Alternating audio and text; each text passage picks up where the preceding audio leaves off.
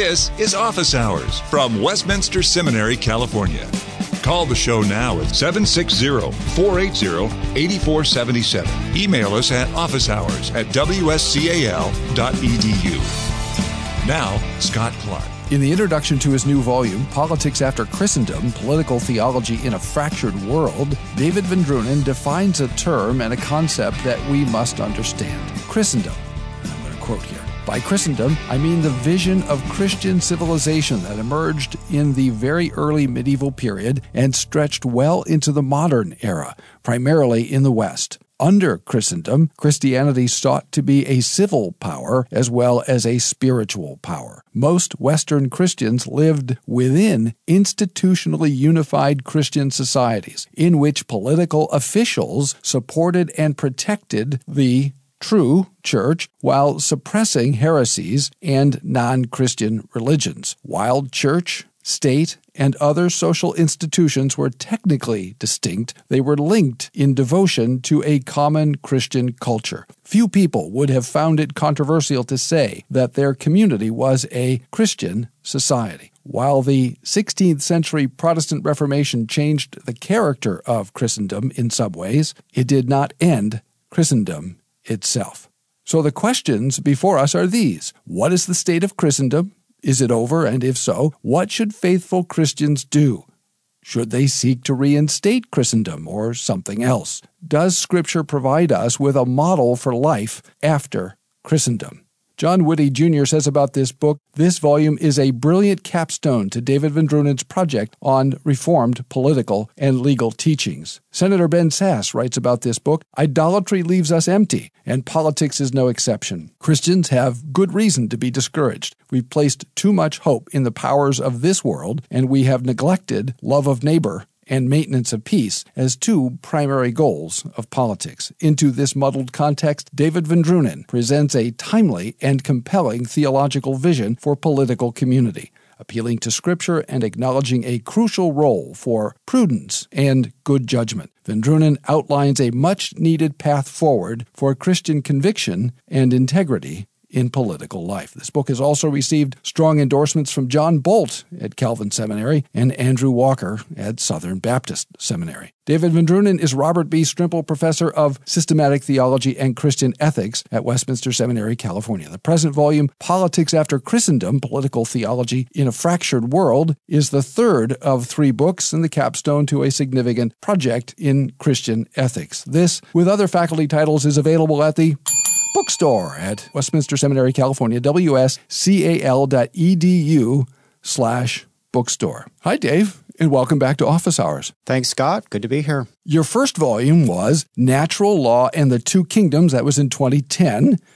My, that was in 2010. Yeah, 10 years ago. Here we are, 2020. The second was Divine Covenants and Moral Order. That was in 2014. And now here we are with this third volume. So give us, if you can, summarize 3 books, or give us an overview of this project and where does this book fit with the other 2? Sure, I'd be happy to do that. I should say that these books are not marketed as a trilogy, but it is accurate to see these as 3 interconnected books in a larger project. So I would say the first of those volumes, Natural Law and the Two Kingdoms, really has a historical focus. It tries to chart certain features of Reformed social thought from the Reformation to the present. And I was looking particularly at the ideas of natural law and the Two Kingdoms, as the title suggests. And these are common themes in earlier Reformed thought that had been, for the most part, neglected over the last century.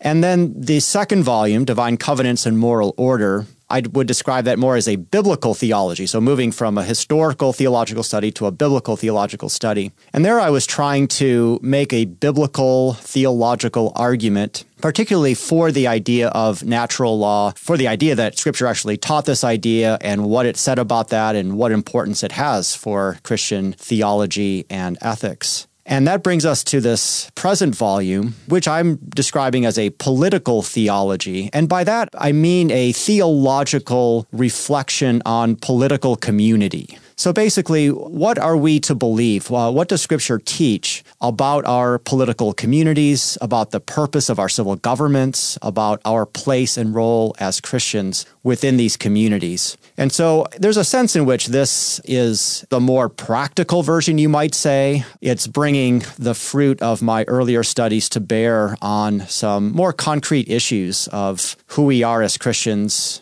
in this world, particularly in our political communities, and how might we think about some perennial issues of political and legal theory, like religious liberty, justice, authority, civil resistance. I'm not trying to construct some sort of a detailed public policy, but I do think that, given what Scripture says, there are certain more helpful and less helpful ways to be thinking about some of these pressing issues. You anticipated one of the questions that I wanted to ask, and that was, you gave us a quick definition or characterization. What is political theology? That's an idea with which the listener may not be familiar, and it was a term that I remember the first time I heard it, I thought, I wonder what that is. So I jotted down your definition, but I remember from the book that we're discussing, Politics After Christendom, Political Theology in a Fractured World, that you're defining politics not just in the way that we often use that word in terms of partisan politics or even, going to your local city council meeting and making an argument for this policy or that. You're using the word a little more broadly. Right. And I think that's an important thing to clarify. Yeah. So when we usually think of politics, we think of something like what happened the night before that we're talking, which was the Iowa caucus. And at this moment, we still don't know who won the Iowa caucus. Yeah, what did happen? I don't know. I mean, by the time people are listening to this, they will know, but we don't know at this moment. So that's what we think of as politics. It often has a kind of a negative connotation, as kind of down and dirty, kind of struggle for power in this world. But as I try to explain early in this book, we get the word politics from this Greek word polis, which means city. And essentially what a city is in ancient Greek conception is this place where multiple individuals, multiple families come together, where they work together in some sort of common project in which different sorts of people have to try to forge a common life together. And so we might say that politics is sort of this art of coming together in these broader communities. Now, I also try to explain in the book that politics in this conception doesn't necessarily have to do with government. We say that government is one aspect of political life, but it's certainly not the only part of political life. I think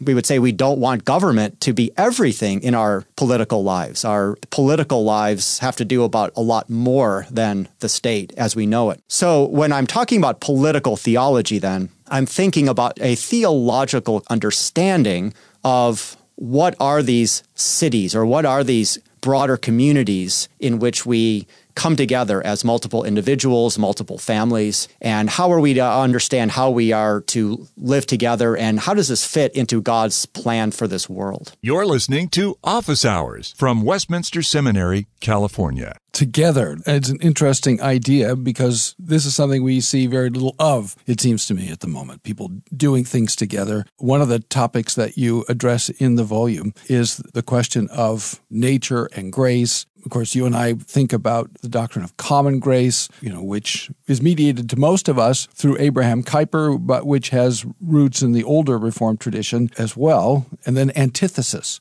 Right, the idea that there's a Christian way of looking at things and a non-Christian way, and these things are antithetical at their root. So how do you relate the idea of living together politically in the broad sense in which you defined with these other ideas of common grace and antithesis, and then we'll get to nature and grace? Yes, well, that is definitely a major thing that a political theology, at least as I envision it, has to wrestle with. So I think we have to affirm that there is a basic antithesis between believers and unbelievers, or a Christian way of thinking and an unbelieving way of thinking. At some fundamental level, we think and act in different ways. At the same time, I believe, and I make the argument for this in the book, that actually God calls us as believers to live together alongside unbelievers in our political communities. God did not institute political communities only for Christians. These are places in which Christians and non-Christians are called to live together in some sort of peace and some sort of justice and order. And that really is the challenge, because that's not easy. Sure. I mean, we live in a world where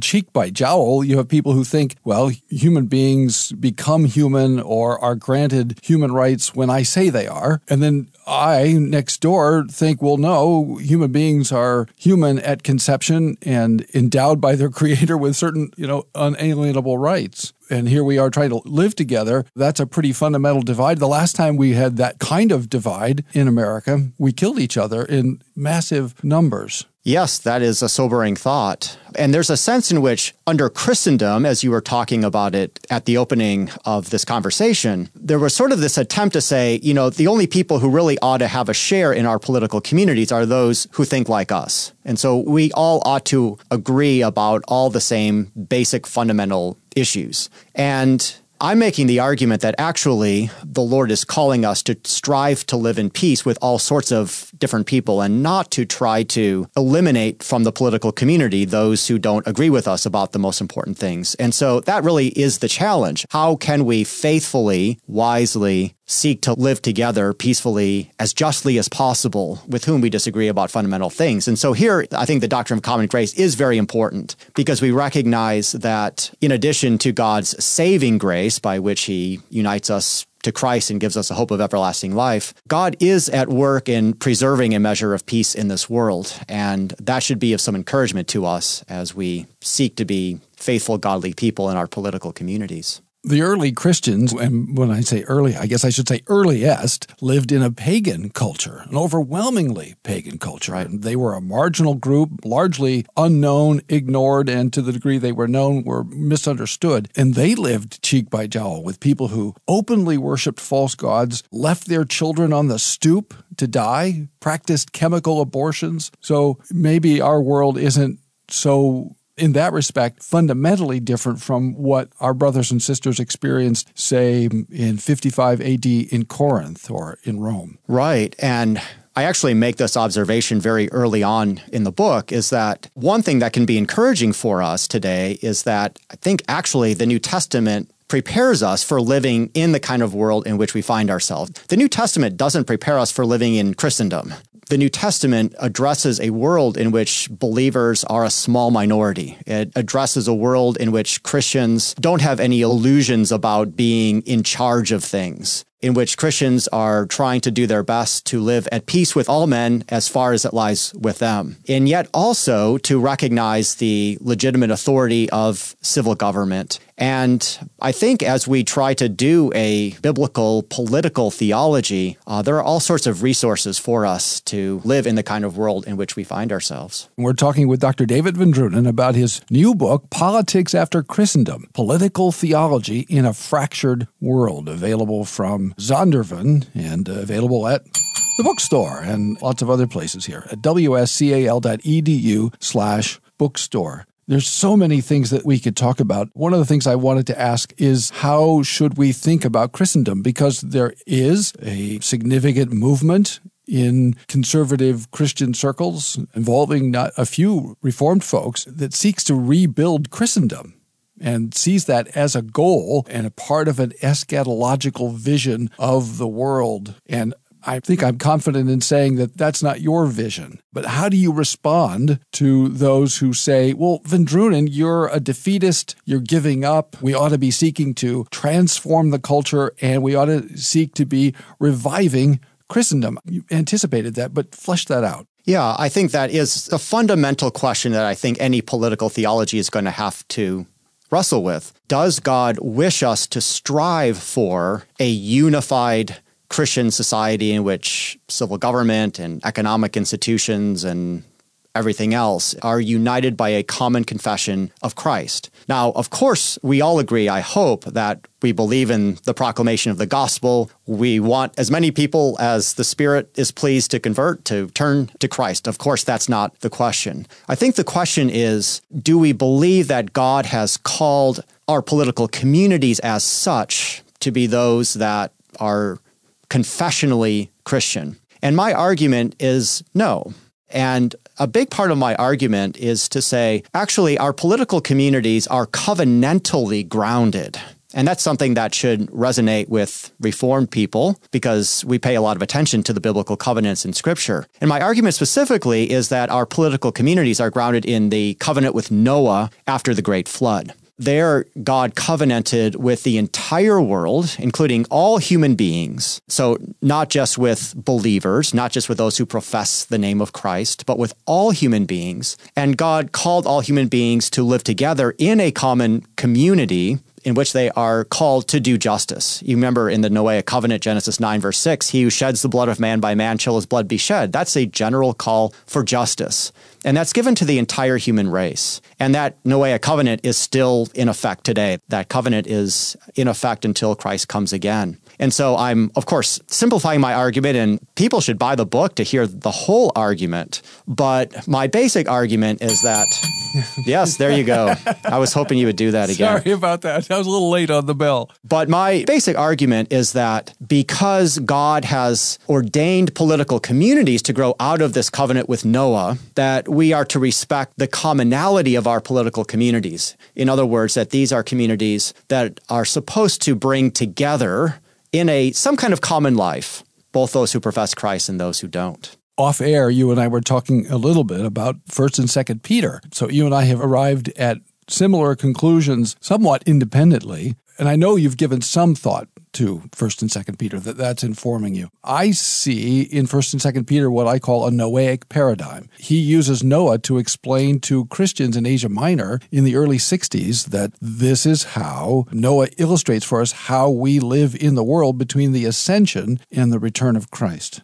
Yes, and I was intrigued to hear your thoughts on that. One of the things that was important to me in developing some of the arguments in my book was in 1 Peter 2, when he calls us as Christians sojourners and exiles. And I think that's really fascinating because when you hear those terms, we're supposed to think back to the Old Testament. Sojourners, you think about Abraham and his family. They were sojourners in the world. Abraham was not living in a confessionally Christian or whatever you would call it at that time sort of society. And then the exiles, that makes us think of the Babylonian exile in which the Israelites were taken out of their promised land and were living in a land controlled by pagans. And so in both instances, Abraham or the Israelite exiles had to live in common with their unbelieving neighbors and try to find their way and to live godly lives in that context. So very fascinating that Peter would say to us as New Testament Christians, this is actually what you're like. This is what your experience is like in this world. And I think that's a very different way of thinking about things than saying you are called to be creating a kind of a Christendom in which actually you're not so much a sojourner or you're not really an exile. You're in charge. This is your society. That's not what we're called to do, it seems. I never dreamed that there would ever be a crisis on the doctrine of justification among evangelicals, since that's what's defined our faith historically. All evangelicals have embraced, historically, the doctrine of justification by faith alone, until now. R.C. Sproul for Westminster Seminary, California. This is the first time in history that I know of professing evangelicals have negotiated that doctrine by entering into unholy alliances with people who categorically reject it. But that's one of the things I love about Westminster Seminary. This is one of the few seminaries in this country that is acutely conscious of this crisis and is zealous to maintain the central importance and essential truth of justification by faith alone. People are always asking me where to go. My favorite seminary in the United States, in the whole United States, is Westminster. Westminster Seminary, California. WSCAL.edu. 888-480-8474. Westminster Seminary, California. For Christ, His gospel, and His church. Christendom lasted for 1,000 years. So one of the things I do in our medieval Reformation course is to try to help students understand that we live on this side of it, on the other end of Christendom, but that it shaped our imaginations such that, as you suggested already in the book, and we're talking to David Van Drunen about his new book, Politics After Christendom, Political Theology in a Fractured World, as you say in your definition of Christendom, this vision of the way Christians relate to each other, the way they relate to the world, the way the church relates to the state, that shaped our imagination for a millennium, so that in the Reformation, that was just assumed. And yet here we are now, in a sense, dissenting from some conclusions that our Reformation forebears received and accepted, while we're affirming much of what they said and taught. Yes, it is a very interesting phenomenon. Most Reformed Christians today, in one way or another, reject certain aspects of the way the early Reformed thinkers thought about society. You know, what we would think of and what we would actually value as, say, the First Amendment paradigm in the United States is something that our Reformed forefathers would not have accepted. They did not believe in the freedom of religion the way we would think of it. They envisioned civil governments that affirmed the one true faith as they understood it, and believed that government officials had responsibilities to be suppressing heresies and blasphemies and non-Christian religions. And so I'm thankful that, say your church, the United Reformed Churches, my church, the Orthodox Presbyterian churches, we've actually revised our confessional documents to reflect these things. We haven't done that with the vast majority of our confessional statements. We affirm the basic theology still today, but this is something that we have rethought, and I think it's been helpful for us to rethink these things. One project in which I was involved a year or two ago one of the authors in the joint project argued that the revision after the Reformation of church-state relations and our abandonment of theocracy, the state enforcement of religious orthodoxy, is such a fundamental change that it means none of us are really faithfully Reformed anymore. How do you respond to that? And I should have talked to you before I wrote my response. It just occurs to me. Well, I'll be interested to see what your response is. Look, we always have said as Reformed Christians that the Scriptures are inspired, inerrant, infallible, but our own theology is not. And that just as in the 16th century, we had to reform the theology of the medieval church, we may not have gotten 100% of things right at that time. And I think this is just an area where we have to be honest, is that we made mistakes here. And I think it's proper for us in all humility to recognize that we're Christians on the way and we sometimes don't get things right. And I think it's better for us just to acknowledge if we in the Reformed tradition didn't get something exactly right. And if we need to repent and to do better, so be it. But I would say that the idea that the civil magistrate has to, in some way, enforce and support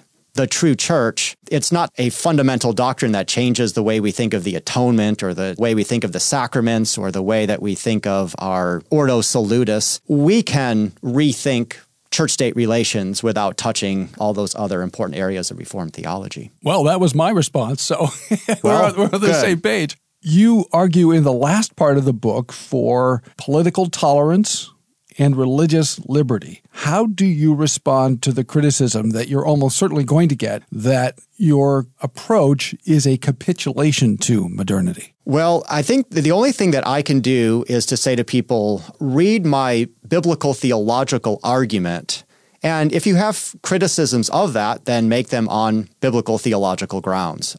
I recognize that we are all affected by our cultural context. We're all affected by certain biases that we have. And so, there's always a danger that each one of us has to look out for, that we try to make arguments that support positions that we want to hold for other reasons. I have tried my best to make a kind of a new kind of biblical theological argument for why there needs to be a generous measure of tolerance and religious liberty. And I am happy to hear back from other people who want to engage that argument seriously. So that's what I would like to hear from others. It seems to me that simply saying, well, you're just capitulating to modernity, well, prove it by showing flaws in my argument, I would say. And, I'm not trying to be cocky when I say that. I'm just saying that, I've tried to make a rigorous argument. And so I hope people will deal with it on its own terms. You're listening to Office Hours from Westminster Seminary, California. In the New Testament, one does not see, as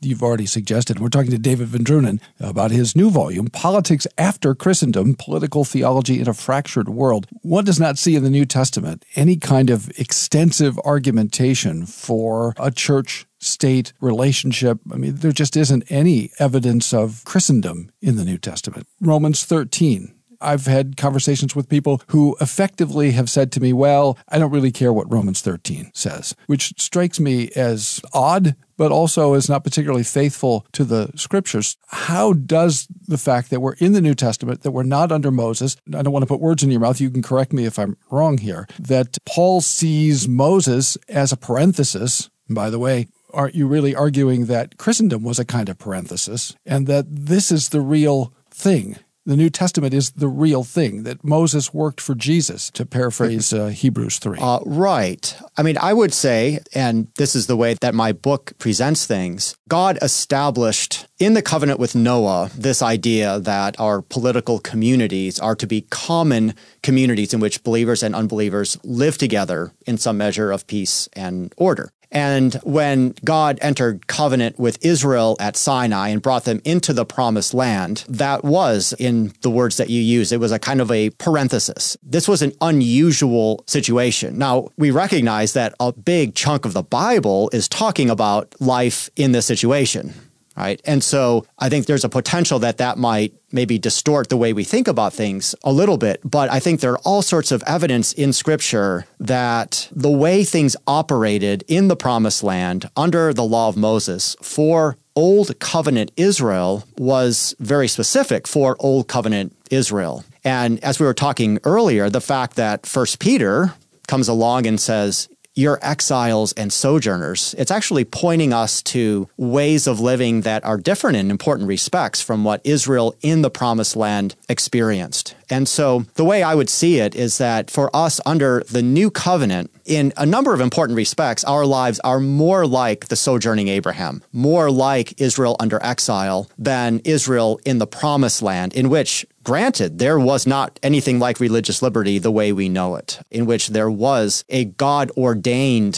system of politically, confessionally unified society. That was true even under the Romans, right? When Christians were persecuted, one of the things that they were made to do was to confess that Caesar is a god. They were made to pour out a drink offering in honor of the Greco-Roman gods. And the Christians said, listen, we want to be good citizens. We promise that we're keeping your laws. In fact, we keep them better than you do. Please don't kill us for our religious beliefs. And then they killed us until they stopped. How does the Christian then take that paradigm that you're sketching, this Noahic paradigm for life after Christendom, into their cultural, political, in the broad sense, engagement with the surrounding world? And you work that out at the end of the book. Yeah, I mean, there's a longer answer than I can give right here, of course. But for one thing, I think it's important, for us to remember as Christians that supporting some generous measure of religious toleration and liberty is good for us as Christians as we seek to evangelize the world. We don't really have a vested interest in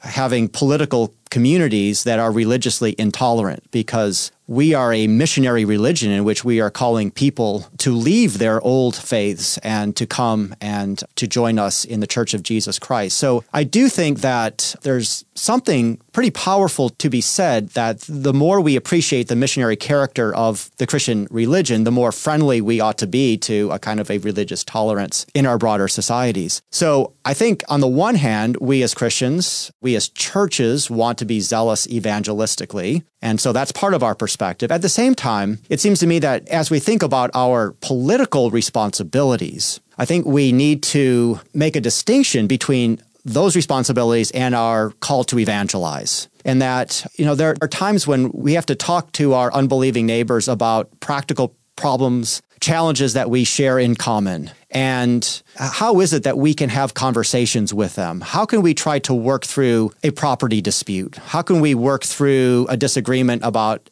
should we have a 2-lane or a 4-lane road here? As well as more weighty questions of law and politics. How can we do that even as we recognize that we disagree about some fundamentally important questions about God and the world and human beings? The last chapter in your book is reflections on the liberal and conservative traditions. Those are loaded words and they have a technical meaning that I think you're invoking. Walk us through that just a little bit at the end, just to entice the listener to take a look at this volume. And we're talking with Dr. David Van Drunen about Politics After Christendom, Political Theology in a Fractured World. Yes. So this last chapter, I reflect on the liberal and conservative traditions. And I think it's really important to remember that people use the terms liberal and conservative in sometimes very different ways. And so I discuss that in this chapter, but I try to offer what I mean by liberal and conservative. And by the liberal tradition, I'm essentially getting at this idea that our political communities are made up of people with a lot of different worldviews or theologies or whatever term you want to use, and that we are called in some way to live together, to find ways to have a political polity without forcing our neighbors to convert and to think like us about these most important things. By the conservative tradition, I'm getting at the idea that we ought to have a kind of respect for the wisdom of our traditions, that we have learned things over time and we have gained a certain knowledge of the importance of institutions like family, for example. And what I suggest is that perhaps we could be comfortable with a kind of a conservative liberalism. A liberalism not in the sense of left-wing progressive politics. That's not what I'm talking about. I'm talking about a liberalism that is content to live in communities in which we try to live in peace with all sorts of different people. But it's a conservative liberalism in the sense that it respects traditional institutions, it respects the wisdom of the ages. And I hope that gives just a little bit of an enticement by saying that maybe liberalism and conservatism both have some aspect of the truth. I hope that can bring a kind of perspective on these things that a lot of readers haven't thought about. Thanks for listening to Office Hours from Westminster Seminary, California. Don't miss an episode. Subscribe now to Office Hours in iTunes. Find all the shows at wscal.edu/office hours. Copyright Westminster Seminary, California. All rights reserved.